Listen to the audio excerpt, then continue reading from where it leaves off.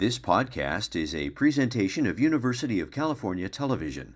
Like what you hear? Consider making a donation at uctv.tv/donate so we can continue to bring you more great programs. I think we actively benefit from poverty, not because we want to. Often it's unwitting.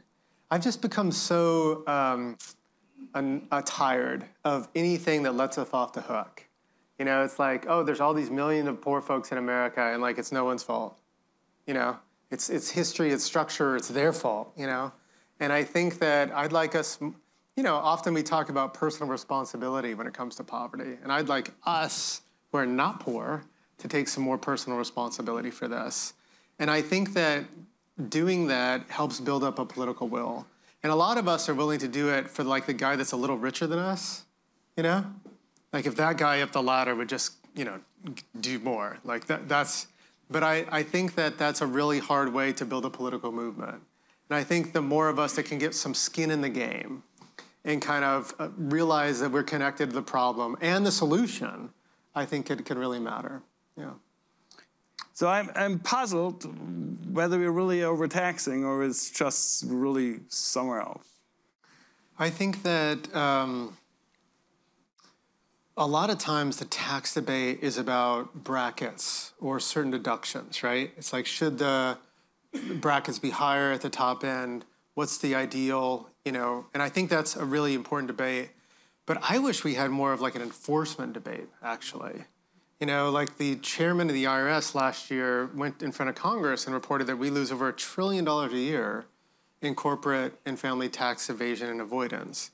And so even if just a fraction of that was coming in more, we could do a lot better. The reason I know that the mortgage deduction doesn't do anything to support home ownership, because the biggest barrier to home ownership, of course, is the down payment, and makes our homes more expensive than they would be without it, is through economic research. I'm very indebted to your field for that finding. And if you look in the government data, you realize that mortgage deduction, it's not a middle-class tax deduction. It's really a tax deduction that flows mainly to the top 20%. And so a lot of these things, when they're talked about in the abstract, they seem to be okay ideas. But when it comes to the brass tacks of who's benefiting from them, it's really not the middle. So I was stunned by a quote in your talk today that I hadn't found in the book, that you said, we want the capitalism we deserve. Yeah. Or capitalism for all in some sense, I guess. I think that's a very good way to put it. It's also a call then for us to work on a kind of a governance system where we put poverty first and foremost again, rather than just making excuses. So I understand that, and I think I'm willing to accept the blame that I'm not active enough. You know? But I'm also puzzled, now as the economist again, what will really be the best solution? Or what will be the right package of solutions? Let me put it this. I don't think there's like a single answer, probably. One is we need to transfer more and we need to help those who've fallen, help them up. But then take another foreign country, China. It probably had the best anti-poverty success anywhere in world history, with lifting about 250 to 300 million people out of poverty over 2.5 decades. At the same time, inequality rose tremendously. So you could just as well in China say that the rich have benefited way more than the poor, but we still achieved poverty reduction. So there is something about poverty and inequity that means you can actually activate poor, you can give them the right opportunities, and you might suffer an inequity consequence, but maybe you accept it. I don't think that's like a thing we have to accept, though, right? I mean, the war on poverty and the Great Compression, which is kind of this wage compression, I'm using an economist term to show them that I'm cool, that we saw in the 1960s and 70s, right? You got massive poverty reductions and massive inequality reductions. But it is true that the book does not take on the inequality debate. You know, and I think that you can end poverty in America and still have a ton of inequality. And that's kind of a problem that the book does not take on because it's kind of singularly focused on poverty abolitionism. But I don't think this is a bundle of goods we have to always accept. That, I think there are ways you could do it that results in inequality. But I think that my way of doing it, especially with the idea of like certain tax fairness and tax, tax collecting basically, would result in a kind of a lifting of the floor and a kind of a more regulation of the ceiling. I don't like the term redistribution because I think it sounds scary and like unfair, like the government's like going into your pocket. But the government's actually like playing a lot of defense for the pockets of the affluent. And it's my ask of us to like take a bit less from the government to that. Now, what does this mean? Like, what does this mean? So one place to start here is by talking about taxes differently and talking about our role in taxes differently. So every time tax season runs around, no matter our politics, this is how we talk about taxes. Shit, I have to pay taxes. That's how we do it.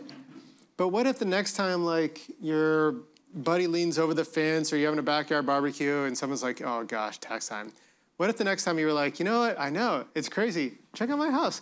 I'll get the mortgage interest deduction on this thing. And there are over 1 million public school kids that are homeless in America today. So you know what I did this year? We donated our deduction to our local eviction defense, and I wrote my congressperson being like, you should probably wind it down for people like me. That's an awkward conversation. But it's like, that's kind of how we change the social fact or the common sense about this stuff. So that's one place to start. In our school system, the property tax pays most of the schooling programs, so not the income tax. Anyway, let me get a little further on this, just to probe what the whole package might include. So your take on things on how poverty can be humiliating for economists, how it can be just a waste, that people and talents are not activated and not participating. And it reminded me a lot of a book from about the 1990s by Amartya Sen. He called Development is, the title was Development is Freedom. Right. The idea that you give people opportunity, chances. And it takes more than just helping them up when they are in need with government transfer programs. I know you don't like the word, but anyway. It takes thinking smartly about how do we get the young among the poor, how do we get those who've temporarily fallen into hardship back on their feet and provide the right opportunity.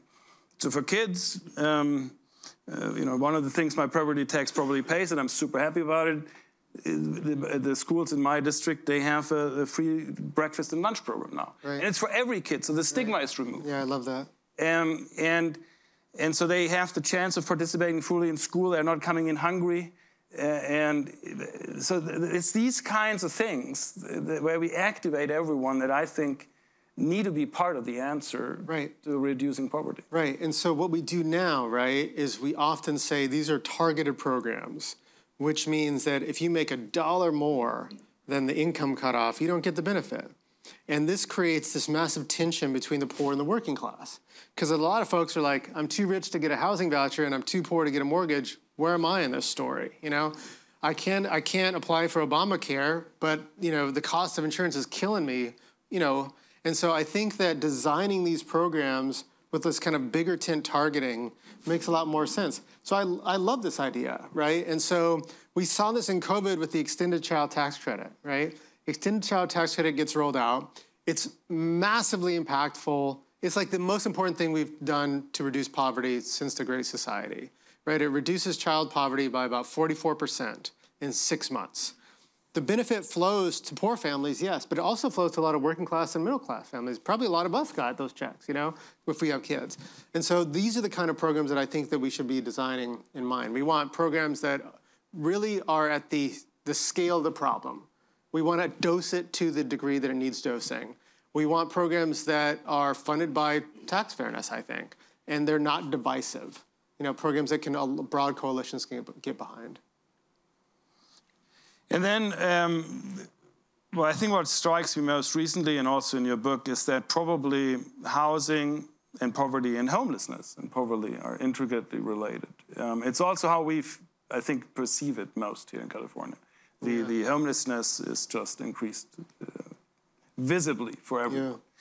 Yeah. Now, that's beyond your book, but it turns out that one of the cities with the lowest homelessness rate is Houston, Texas. And what they have is basically no zoning laws. Right.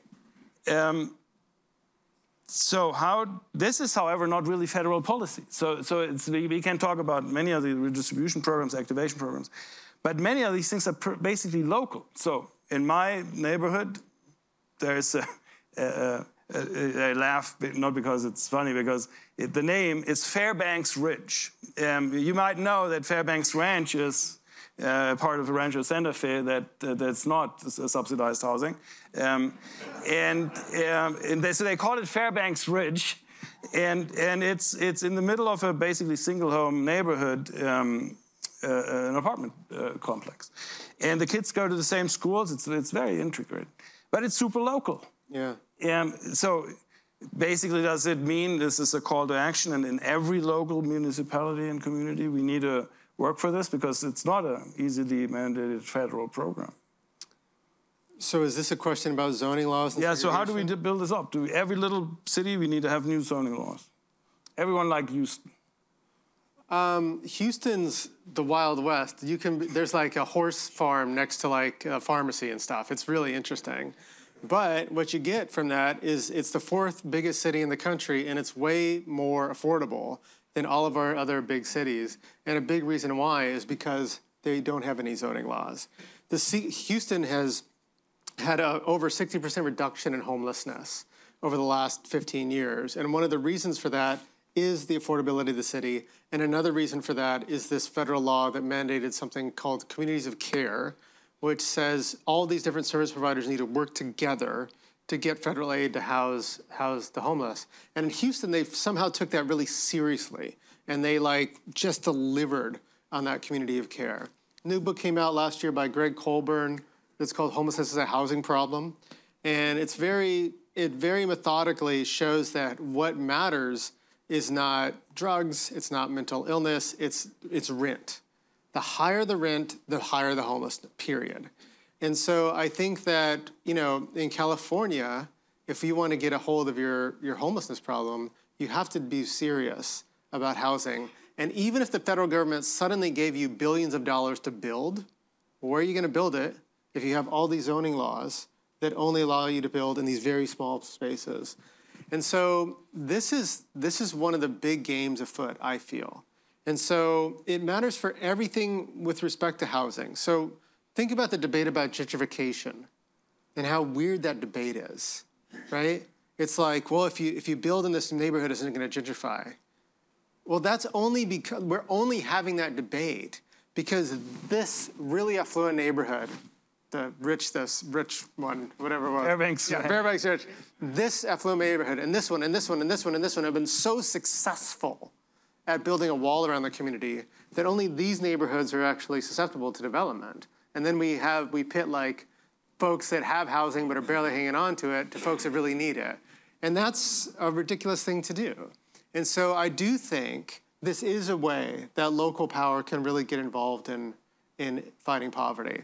And this is something that's about laws and elected officials, but it's really about us too. Because segregation is perpetuated not only by history and in the legal sphere, it's perpetuated at soccer games, and at meetings like this, and when you run into your buddy, and you say, yeah, did you see that proposal? Oh my God, we're not going to do that, right?